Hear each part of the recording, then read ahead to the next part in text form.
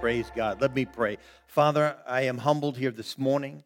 And once again, I recognize through the power of the Holy Spirit, I ask that you speak through me. Give to your people what they need here today. I thank you for your presence here. God the Father, God the Son, and God the Holy Spirit in our midst. And we just thank you for this word. In Jesus' name, amen. Amen. Well, I want to talk to you in the next few weeks of a subject that I have talked about through my 30 years in ministry, 30 plus years in ministry, but never really like in a sequence of messages. And for whatever reason, I don't know why.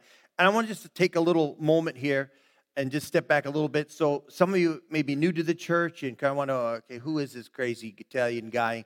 And, how many know that when you grow up in a community, everybody knows you, and then they know your name, or should be? How many know what I'm talking about? So like in the Italian community, when you grow up in that, you're always with uncles and aunts, and everyone knows you, and you know all the quirky things. Come on, am I speaking to anybody? But if someone from another culture comes in, they're kind of the stranger.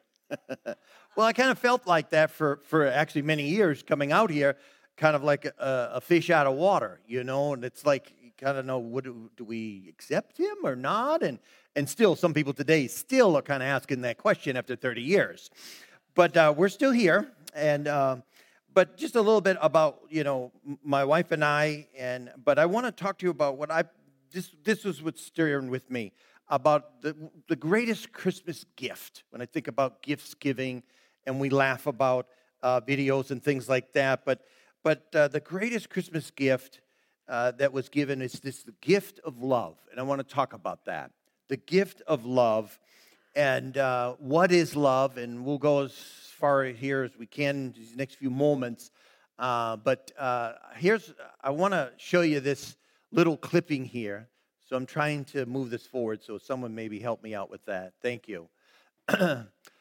What is love? And so here is a picture of your pastor, for those of you who claim. So now I went to theology training, okay, Christ for the Nations, and then furthered my education from the Minnesota Graduate School of Theology, where I received my master's and doctorate in theology. But this is where I started on the streets. So I just want to get a little picture. I built a 10-foot cross. That's pretty radical. And then I carved in, Jesus loves you, God will save you. And so these are some outreaches that I was part of. And I had hair back then. Wow. But these are either on the streets of Mardi Gras, or we were down in Dallas downtown. Then there was some marches that we were a part of. But so then there's this picture of, that's Rhonda there. But you think, well, why is he just kind of shoulder against her? Wasn't he really hugging her or whatever? Well, it was the first outreach that I communicated that I liked her. So I didn't know where it was at with her. Come on, somebody, amen. And so I had that shoulder thing going. Yeah, it's kind of like, but it was like, you're touching me, I'm touching you with the shoulder. And she's smiling, so beautiful. And but I was very zealous for the Lord. I'll get into a little bit here grew up in a large Italian family out east, and Irish. That's kind of a toxic, mix. But I was very zealous for the Lord and very hard on myself. Very hard on myself, falling short. And so some would call that maybe legalistic, but I was very hard on myself, falling short from what I felt the standard God wanted. And some would say, well, when I was out there at the cross, I really did want to see people come to the Lord. I really wanted to, but it was so demonstrative. There was businesses in New England that I would walk on near the beach in Weymouth, Mass, with a cross. They'd be making pizza, cutting, and going, they're cursing like, what the blank just came by? And they'd run out and see a guy carrying a cross, and I'd share the gospel. It just blew people's minds. But it was just in a culture today, almost you have to rattle the cage with some people to know, hey, God is real, and he loves you. And so that was my heart. Very passionate, but very harsh and hard with myself at times, and then other people. How many know the Bible talks about extending grace? Well, grace wasn't a real big thing, and loving and kind of, real compassionate. I was just kind of out in the forefront there. And actually, there was a part, maybe you could see I still have my Marine Corps boots on, when I would blouse my jeans. So those in the military know what I'm talking about, but I would have the military and blouse up my jeans. This was pretty combative, okay? It was just radical, just like, who is this guy? And there's a prophecy that is in Zechariah in the Old Testament, and I remember reading that, and the Bible talks about how the angel sees 4 horns that came from the north, south, east, and the west. And those horns attacked God's church. And so what did God do? And in the prophecy, as he's talking about in there, it said that God releases 4 carpenters, it says. And I just thought about that. Carpenters, how many know, like, are builders? How many know that carpenters have hammers and they need to hammer things? And the Bible says in Acts, it says the foundation of the church, watch this, it started on the apostles and prophets.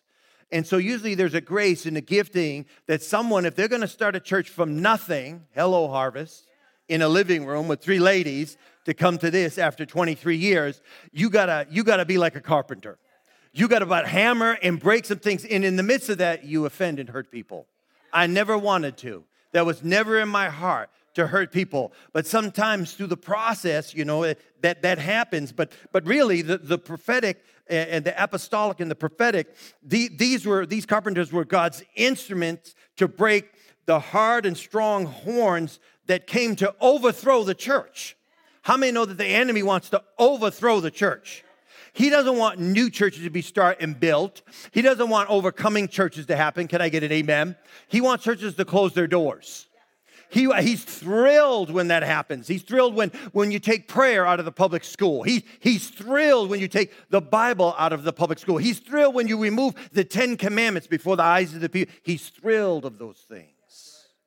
And so God says, yeah, well, I got carpenters I'm going to release. And they may be a little bit gruff, whatever, but they break things. And so, but the problem is that if you feel that you're part of a foundation and starting things from nothing, like a hammer, how many know that you see nails everywhere and that's not good? And so then there's a lot of breaking in your life or my life that has to happen. So through the decades, I'm continually learning God's love and grace, while also leading, extending his compassion and kindness to others. How many know everyone matters? We used to have a sign that says Jesus left the 99 for the one matters. And I really embraced that and said, you know what, I don't care, the affluent, the poor, those who have, that have not, doesn't matter to me. I'm going to treat them all the same. I will treat them all the same. Amen. That's just, and if you've been around here long enough, you'll know that. I'm not moved by, wealth. I'm not moved by, tremendous poverty. I'm going to be moved by what the Spirit of the Lord has to say. And that's just a little bit about me. So, like, who is this guy, and he talks a lot about these things on the street and whatever, but it was part of the shaping of my life. And so learning through long suffering and patience. And I think about that. Why? Well, because God commands that we do that we walk in love. Can I get an amen? And how many know that I need his grace more probably than you all in this role? I mean, I know you need God's grace, but I need his grace. And but there's something I just want to throw this out too in Romans 12:21. A very interesting verse. It says, do not be overcome by evil, but overcome evil with good. That's actually a word for the United States today. Because we are trying to overcome evil with evil. And overcoming evil with evil does not work. Amen. Actually, it means do not be overcome. It means don't be subdued. Don't be vanquished. To defeat it thoroughly. That's actually to overcome and conquered by evil from others. From others. But overcome evil with good. Now, let me just temper this, and I'm going to digress here in a little bunny trail. Verse 19 says before verse 21, dear friends, never take revenge. Leave that to the righteous anger of God. For the scripture says, I will take revenge, I will pay back, says the Lord. And I've learned the truth and the beauty of this verse, even when I feel like I want a revenge. Is anybody out there? and I want to strike back and retaliate, and it's hard not to when you're attacked. One Bible commentator says about this, he says, the infliction of vengeance is not a sign of strength, but of weakness. And all strife and contention, those that revenge are conquered, and those that forgive are conquerors. Now, let me just interject about self-defense here. So many of you think I'm not a pacifist. That self-defense means protecting oneself from injury at the hand of others. I believe, actually, that's scriptural. Self-defense is not about taking vengeance, though. And that's the point, I believe, of this verse. I believe biblical self-defense involves preserving one's own health, life, and family, which I believe is scriptural. And when it is threatened by the hands of others. In the Old Testament, in Ezekiel 33, we see as watchmen, we are to sound the alarm when we see danger of the sword coming. That's an Old Testament verse. Psalms 82:4 says, rescue the weak. Are you still with me now? Rescue the weak and needy and deliver them out of the hand of the wicked. Okay? So Proverbs 24:11 says, we have a duty to preserve the lives of those who are harming themselves. All right? And then in the New Testament, Jesus said about a sword, he said, but now if you have a purse, take it also in a bag, and if you don't have a sword, go sell your cloak and buy one. Now let me just temper this. The whole point of me going off on that little bunny trail is to say this, that revenge is not scriptural. We leave that to the authorities. We leave that to them to take revenge in that situation. Can I get an amen? But that is not easy to do. That is not, we hear about this tragedy in Moscow, Utah, in the college students, and they still haven't figured that out. And some now of the parents have come out. I just can't even fathom. I can't fathom the grief, and then not knowing and wanting to take revenge in that situation. It's just beyond me. One of my texts here today, John 3:16. We all probably know this by heart, most of you. For God loved. Somebody shout loved. In the Greek, that's the word agape. And we're going to talk about that briefly here. God loved the people of this world so much that he gave. Somebody shout he gave. We're going to talk about that. His only son. That whoever or everyone who has faith in him will have eternal life and never really die. Thank God for that promise. I love how the Amplified says, for God so greatly loved and dearly prized the world that he even gave his one and only son, that whoever believes and trusts in him as Savior shall not perish but have eternal life. Thank God for eternal life. When you're going through a difficult time and you start thinking, is this going to last forever? No, it's not going to last forever. Because our flesh is not going to last forever, but our spirit, man and women will. And it won't be, in many cases, this hellhole that we live. Greek word for gave is didomi in the Greek. It's actually a verb. It means I offer. So God so loved the people of this world so much that he gave. He offered. It means I put in place to give one to someone, to care for his interest is what it means. It means I give myself up, as it were, an overemphasis for disregarding entirely my private interests. I give as much as ever I can. That's what it means when God said he gave his son. The best. There's nothing higher that God could have gave but his son. To you and to me. Christmas time is a year when we celebrate the birth of Christ for the believers. And some of us are fortunate enough that we spend that time with family and friends. Amen. We had the opportunity to have all of our kids here Thanksgiving. Those of you here who saw the kids, but now they're gone, but Mariah's still here. But if you'll have that opportunity this Christmas, how many know that's a great time? Kids and grandkids and holding the babies and all of that, loving on you.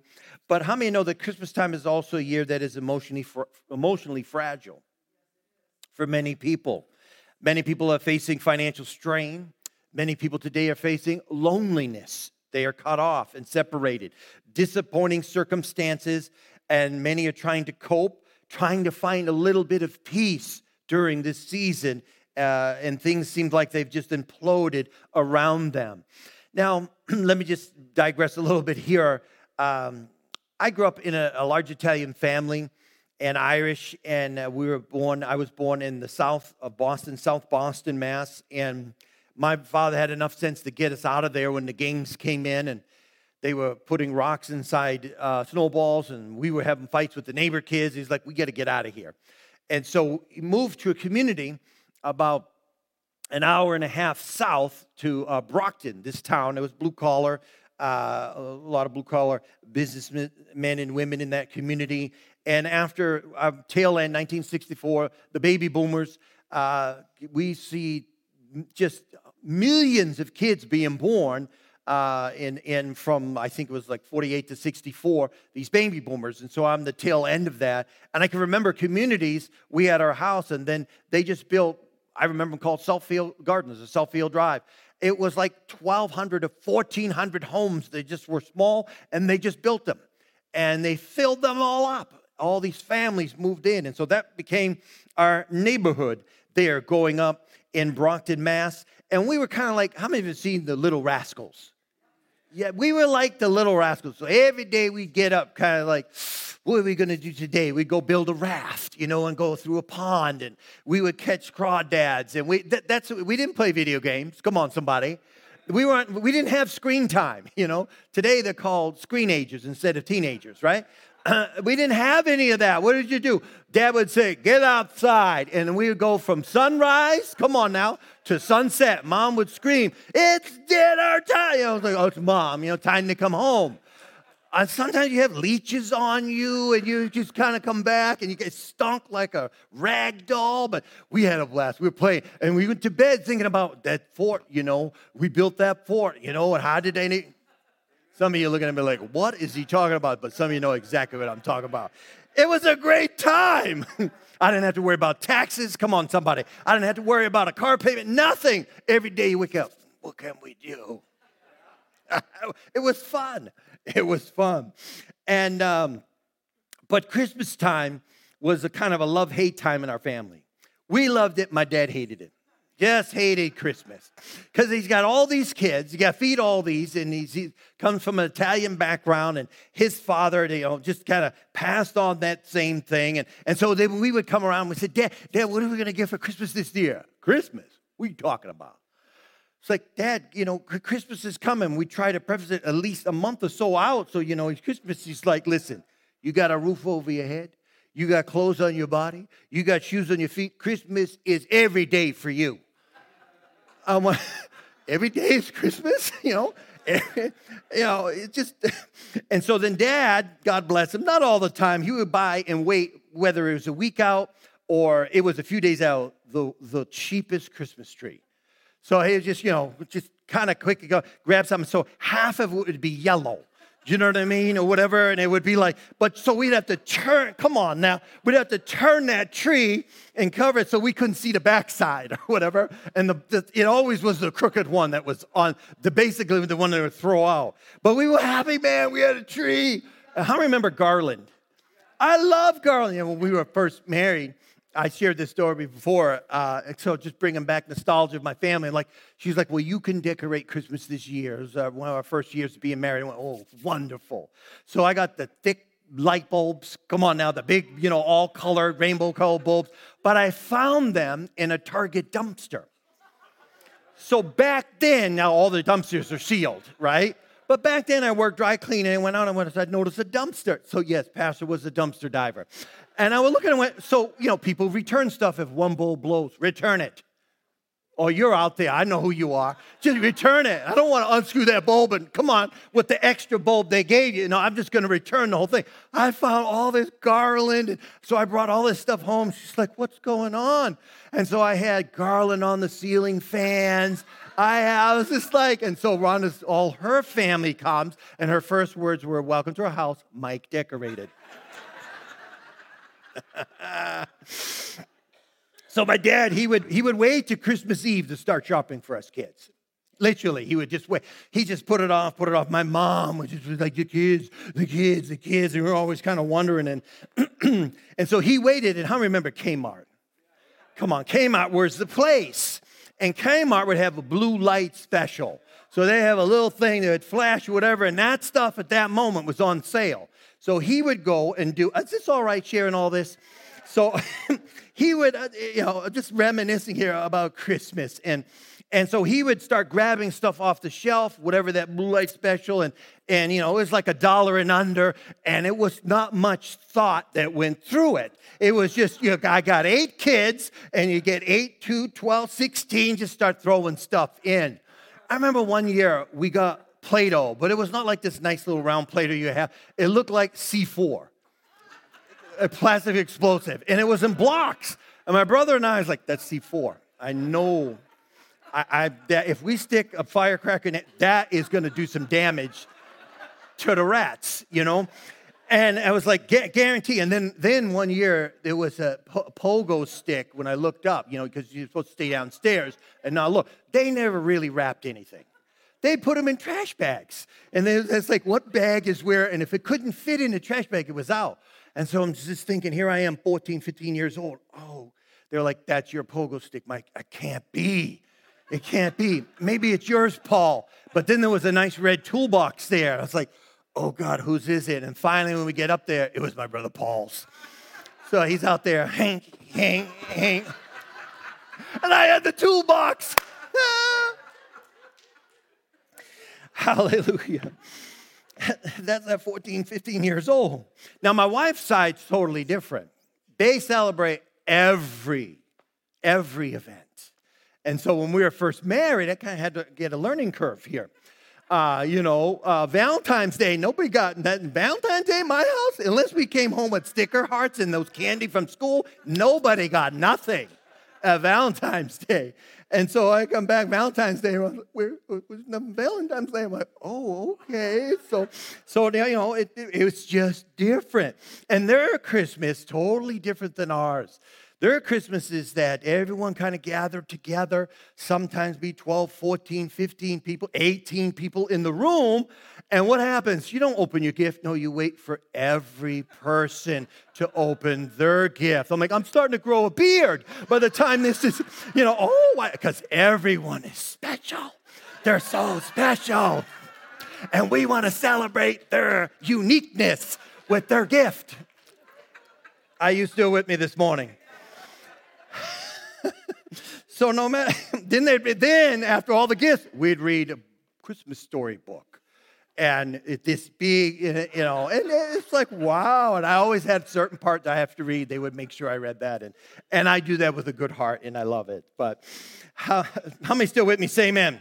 Because where is the spirituality in all this? Wherever we fall on the spectrum, it's important to see that the significance of the birth of Christ and how love has come into the world because of Christ. And it embodies the birth of Christ, one of the greatest acts of love God could ever give us, that gift of love. So you see, for Jesus to come would also mean that his eventual journey to the cross and temporary separation from his Father would happen. There's a verse in Isaiah 9:6, very familiar verse here.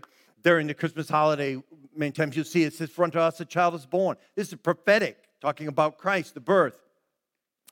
A son is given, and the government will be on his shoulders, and he will be called Wonderful, Counselor, Mighty God, Everlasting Father, Prince of Peace. What a powerful verse. But while this scripture starts off with a benefit to us, for unto us a child is born, watch this, it quickly reminds us of the price paid when it reads, unto us a son is given. Unto us, a son is offered up. And so we receive the gift, the blessing, but there was a cost to God Almighty, his son. And so Jesus' birth was more than just a momentary miracle. It extended to humanity the gift of salvation that would come through Jesus' eventual sacrifice on the cross. And we see this scripture in John 3:16, how God so loved, God giving us his only son in life, to live a life, much different than originally intended. It was one of the deepest, the deepest expressions of love we can find in the Bible. God giving us his sons. So intentionally, in every way, the birth of Christ was designed to give us the ability to bear all things, to hope all things, and to endure all things, according to 1 Corinthians 13:7. So very quickly here, what is love? What is love? Some of you are thinking, I know what it is. It's the song by Hathaway. What is love? Baby, don't hurt me. No, that's not what love is. Many think it's a feeling. Others think it's something as a fairy tale, or to see it as some fickle thing that's here today and it's gone tomorrow. And our English translation translates the word love as a feeling, an action of state, or being of strong affection. It's like we could say, well, I love my husband, I love my wife, and but I love the new color on that SUV that you bought, or I love you. Oh, I love your hairstyle. That's so nice on you. Or I love that post you posted. Or, oh, by the way, I also love my kids. Now, the Greeks were more specific when it came to the word love. And they had 4 words. Eros means romantic love. Philia means brotherly love or friends, through friendship. Storge is a parental love that parents have for kids and grandkids, or should have. And then there's agape love. Agape love. So I'm going to give you a brief definition, and we'll just talk a little bit about agape, and we're going to pray here. But, so what is agape love? The Bible says, God so loved. Somebody shall loved. That's that word. That's what it means. So when we talk about the love of God, this is what we're talking about. We're not talking about friendship. We're not talking about family love. We're not talking about a romantic or sexual love. We're talking about the highest kind of love there is out there. And America needs the agape love of God. It is so divided. There's so much hatred and anger, and that is a spirit. And we conquer hate with the love of God. That doesn't mean we have to bow down to the, tactics of the enemy and let them come in and clean house. No, we can still stand strong, but we got to operate in the love of God. Agape love is not a feeling. It's a motivation for action. They were free to choose or reject. It goes on, agape is that sacrificial love that voluntarily suffers inconvenience, discomfort, even death for the benefit of another without expecting anything in return. Wow, that's heavy. That is super heavy. That is seems unbelievable. Now, here's the thing for believers. You and me, we are also called to walk in agape love through Jesus' example. Here's a verse. Scripture says, Ephesians 5, 1 and 2. Therefore be imitators. Somebody shout imitators. Imitators. Imitators. It refers to behavior. That's what an imitator is. It's our behavior and how we act. We walk in love when we act like God. And you can do that. We can do that. God's given us the ability. Be imitators of God as beloved children and walk in love. Here it is right there. Some of you feeling like, well, I'm failed royally on that one. Colossal failure on that one. But walk in love, watch this, as Christ loved us and gave himself up for us, a fragrant offering and a sacrifice to God. So the essence of agape love is goodwill, it's benevolence, it's willful delight in the object of love. Agape was used about the Jewish festivals and feasts and their suppers before they received communion. And so that was like a picture of agape love, where the poor and the rich gathered together and the wealthy all chipped in for food, and every single body was welcome. And I think about that. You know what that today is? It's the local church. When we had almost 40 men here yesterday, and the men's lead team did an amazing job, and all these guys were connecting, and we were laughing and passing gifts out, and we had awesome chili. All the chili was awesome. Some a little bit hot than the others, but it was still delicious. And we had fun. And we laughed. And I was just so, as a pastor, I was just so moved. I was so moved by the wisdom that was there, the men that were there, the love that was there. Come on, somebody. I mean, I really, for years and years, was believing God for it. Because the women get together here in church, and the women do things. And you could just say, we're going to do this, and 30 women show up. And that's great, and I love that. But for the men to get together, so it was just a powerful time.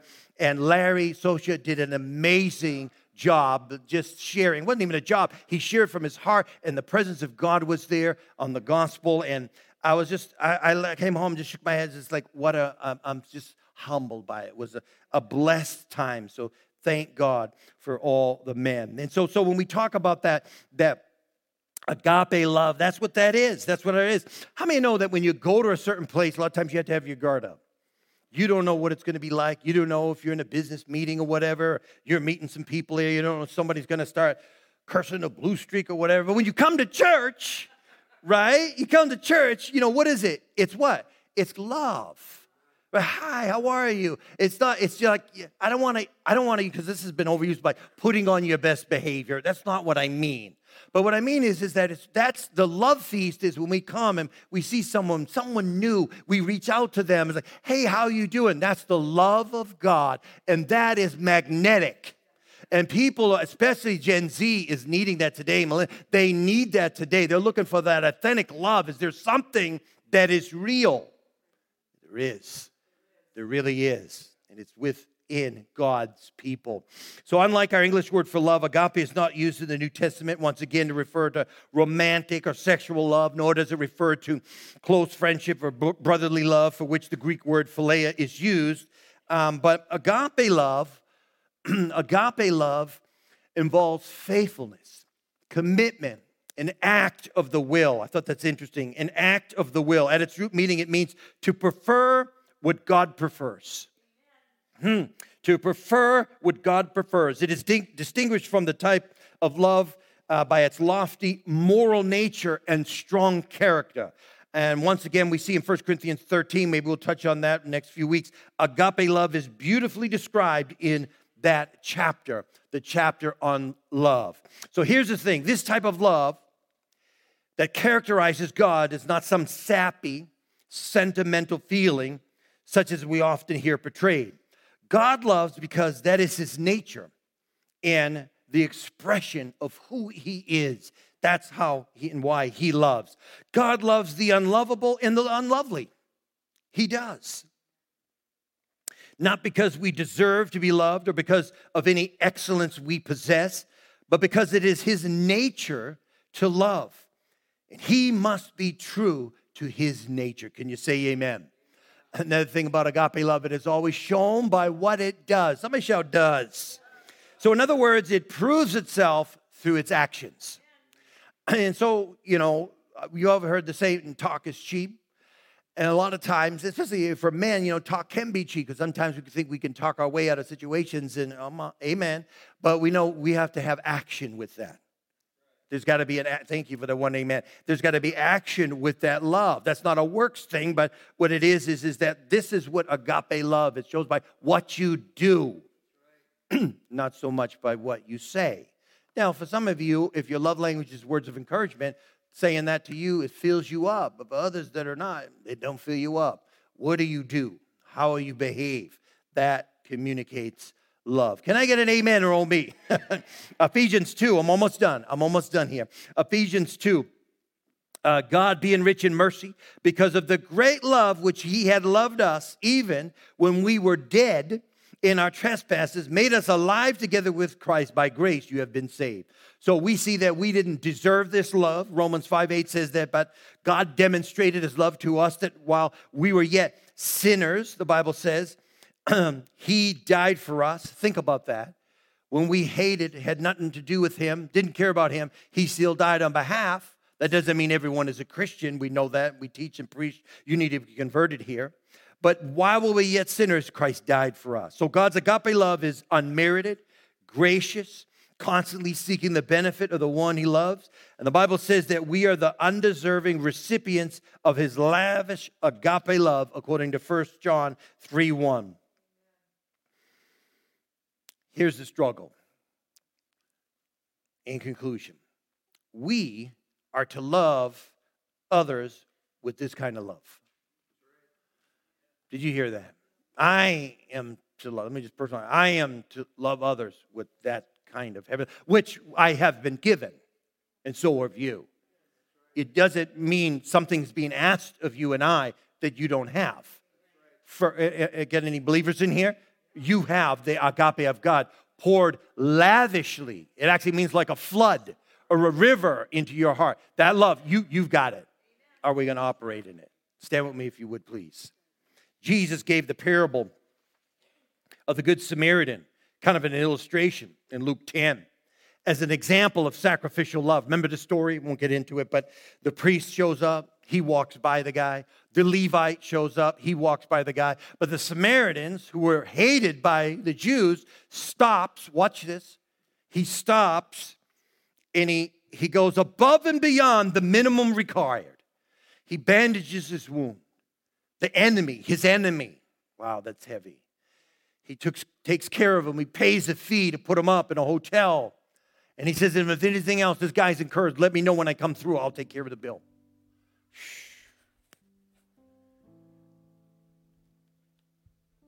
Romans 5:5. I'll conclude with this verse and we'll pray. This is the love that has been poured out into our hearts through the Holy Spirit, who has been given to us when we became his children. You have the agape love of God. I have received the agape love of God, that highest kind of love in our spirit man or spirit woman. And we can operate in it if we choose to. Every head bowed, please. This is the love that has been poured out abundantly, greatly manifested into our hearts. You know, agape love doesn't come naturally to us because of our fallen nature. And the sad thing, on our own, we are incapable of producing that kind of love. So to think and expect that, and there are couples who don't know the Lord and they phileo, they love each other, those other capacities, but they're really not loving the agape love. They don't know, because that only comes from the source, and the source is God Almighty. God is the source of agape love. And so this morning, as we conclude, this love has been given to you and I, this agape love. So no matter what spat or difficulty in your relationship with your spouse or your family member or at work or co-worker, or the turmoil maybe in your own life, I just know this: the key to experiencing that love is forgiveness. It's forgiveness. And as we conclude right now, I'm going to pray a prayer of forgiveness over each and every one of us. It's just a very simple prayer, but I don't know how to overcome things that come in my life without forgiving. I don't know how to do it, because otherwise you just continue to carry it. And forgiveness can be very hard at times, but with God's word as our guide, we can learn to forgive, even in the deepest places of pain. And we can fully release that hurt and move forward with a newfound compassion for the offender. That is not an easy statement, because really, forgiveness in the level of depth of that is how deep did they hurt you? It's one thing if someone cut you off on the road, and they say something, say, well, I forgive you. But do something that's so destructive and implosive in your life or your family, friends, that is a deep wound. But it's also, you have the ability. And I don't believe these are things that just in one time, in a moment, in one prayer. I think it's a process that we continue to choose agape love. We choose to release. We, as an act of our will, we say, I forgive you, and I release you, and I hold no ought against you. And I pray, God, in the midst of the pain, I release the situation, and I ask that you forgive me, O Lord. Forgive me, O Lord, because I am the one standing in need. And what happens is, you know what? Scripture says, vengeance is mine, says the Lord. I will repay. God knows how to keep good records. He can deal with those hurts that were done. But he also loves that person too. And he cares about that person. With every head bowed here this morning, he said, Pastor, I'm going to pray for you here in a moment of this short prayer of forgiveness. But I think it's so vital every Sunday we share the gospel. I know most of you here today, perhaps, but there's someone, you don't know the Lord. You're not born again. You're not saved, as the Bible says. You don't really understand this agape love. You can today. You can receive the Spirit of God into your spirit, man or woman. You can have eternal life and receive eternal life. And you can receive cleansing. You can receive forgiveness of your sins, and that gives you the power to forgive others, to walk in love. You're here today as a pastor. I want that. Let's pray together corporately. Say that with me. Say, Jesus, I believe you died on the cross for my sin. Jesus, I give you my life. Now take it. Jesus, thank you for saving me. Thank you for forgiving me. Thank you for cleansing me. I will serve you all the days of my life. In Jesus' name, amen.